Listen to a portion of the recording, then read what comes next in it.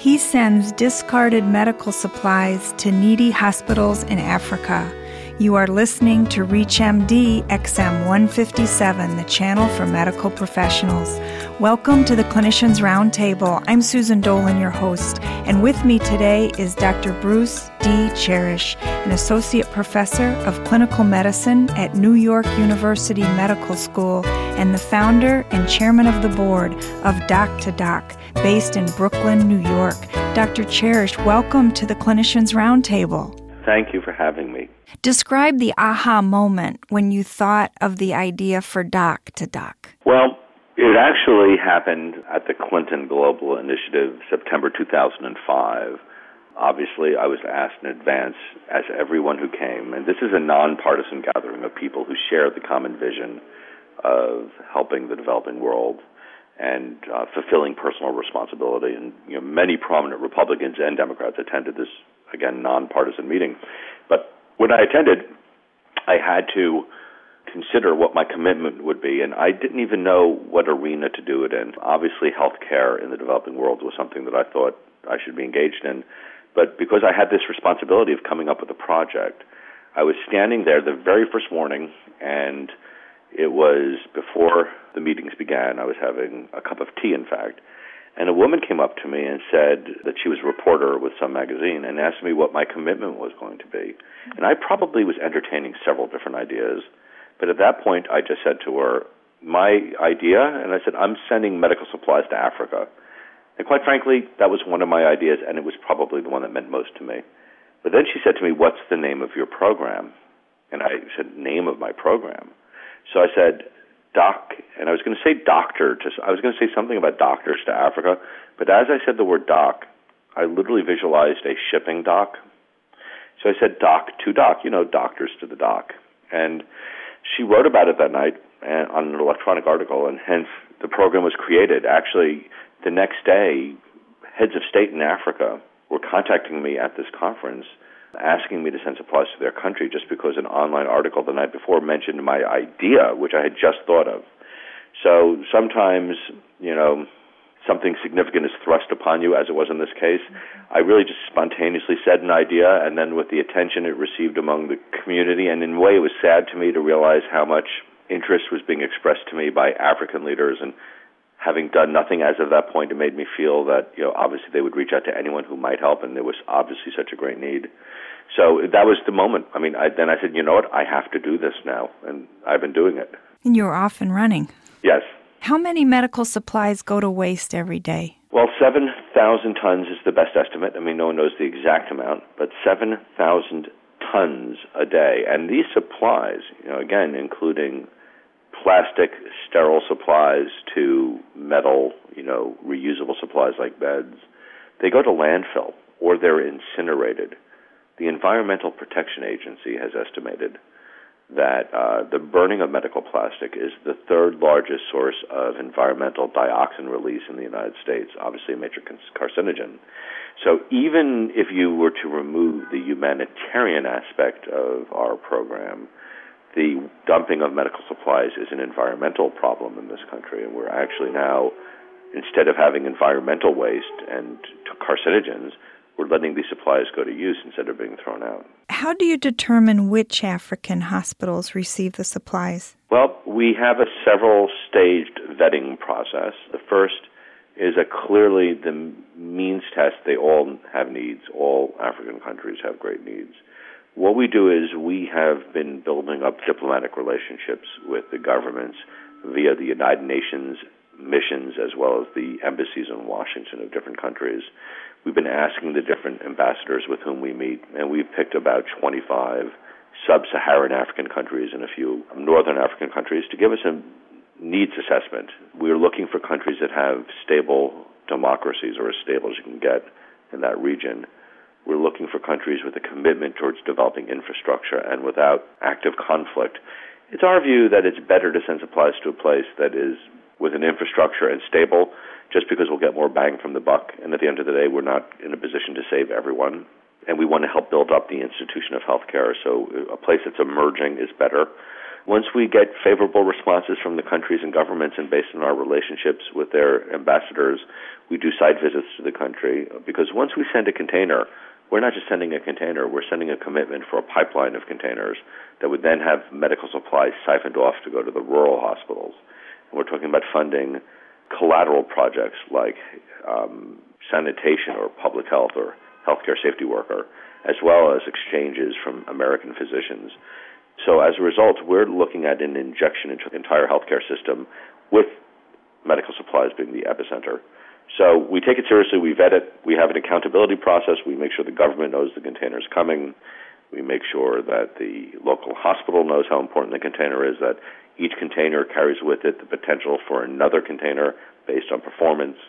We partner with other organizations. The Peace Corps has used many of their senior physician officers to help us do oversight in the countries. We are partnering with the United Nations itself, and the United Nations says that they and the World Health Organization will also oversee the supplies and make sure that they're delivered and distributed. So by using partnerships, by vetting out hospitals through other non-governmental organizations, by establishing diplomatic ties with the different countries, we begin to evolve a picture of a region, learning their needs, and then addressing them. If you're just joining us, you're listening to the Clinicians Roundtable on ReachMD XM 157, the channel for medical professionals. I'm Susan Dolan, your host, and joining me is Dr. Bruce Cherish, discussing his company Doc to Doc, which sends discarded medical supplies to needy hospitals in Africa. Dr. Cherish, do you make the site visits? In the beginning, yes, virtually all site visits, but I'm now fortunate to have a growing staff, and a staff that has enough experience under their belt that they're capable of doing the site visit. But I think that I would like to go to Africa at least once or twice a year to oversee the healthcare system and to have a better sense of the conditions on the ground. But we will need to have a greater presence there. We may even hire staff in Africa, depending on the direction of our program. But I will go as often as I can, but it's good to be able to develop a program, again, with independence from my own personal attention. Are site visits required before medical supplies will be shipped? Yes, we will do a site visit. It's not required. We'll just make sure we do one before we send supplies. I want to have ground contacts. I don't want us to send supplies to a country in a vacuum. Again, because the beginning of supplies is the beginning of a longer commitment. You know, if we send 100 containers a year, I would rather that be 5 containers a year to 20 countries to the same place, building a healthcare system, rather than 100 different countries. So each country that we begin, there'll be sustainability.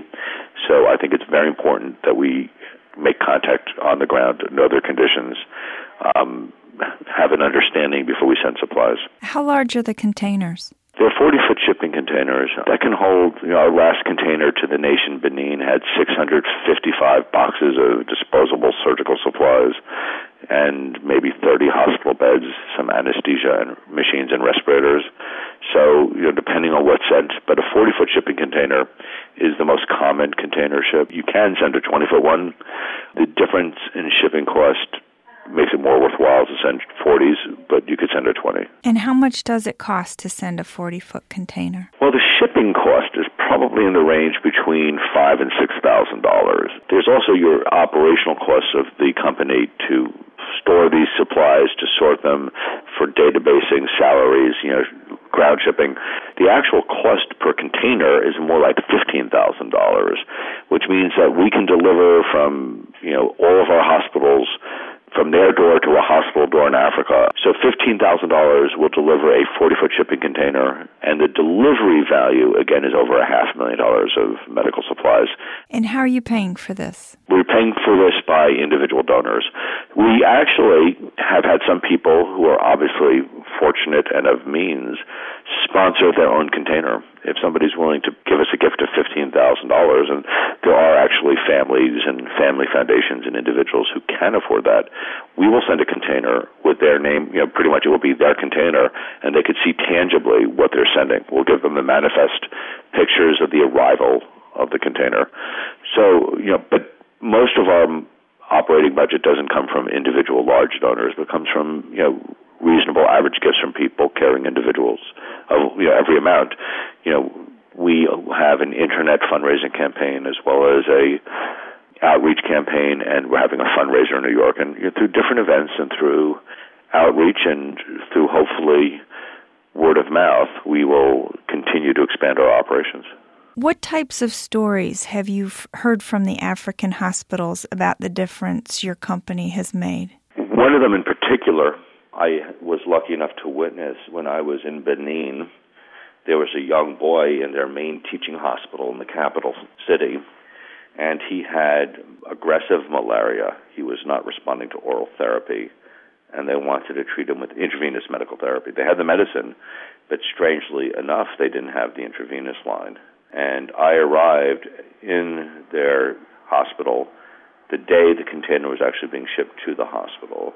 And when the container arrived, because there was such a focus on this child, they went to the container, opened it up, and they found a box of intravenous lines. They put an intravenous line in his arm, which had come from a hospital on Long Island that was going to go to trash and landfill or incineration. They put the intravenous line in his arm and gave him intravenous therapy, and I was there for 3 days. Saw his fever come down. We rounded on him every day, and he was getting better. And I think the lesson for me was that an individual moment like that was more powerful than all of the general discussions I had had, to actually witness one child's life saved. And if it were not for the fact that this intravenous line was shipped and it was so easily discarded and so casually discarded because we're so lucky to be in a land of excess, it was just probably the most impactful way for me to realize the significance of what we're doing. How can a hospital start a program? By contacting us. It's easy to do, but a hospital can't start a program in a vacuum. If anyone listening wants to get their hospital involved, it's better to contact us through our webpage, www.dock2dock.com. That's DOCTODOCK.com. We have our email addresses there. We will either directly work with a hospital or, depending on their geography, relate them to a program near them, because we have contacts with all of the national programs. And I think that one way or another we can make sure that if anyone really wants their hospital involved, we can do it. But again, it's much easier. We can send information to that person who wants to know and get the hospital involved. And like I said, we've been getting requests already, and we're more than glad to address every request individually and help establish programs. Dr. Cherish, thank you for joining us today to discuss Dock to Dock. Thank you very much for having me, Susan. It was really a pleasure for me. I'm Susan Dolan. You've been listening to the Clinicians Roundtable on ReachMD XM 157, the channel for medical professionals. For comments and questions, send your email to xm@reachmd.com. Thank you for listening.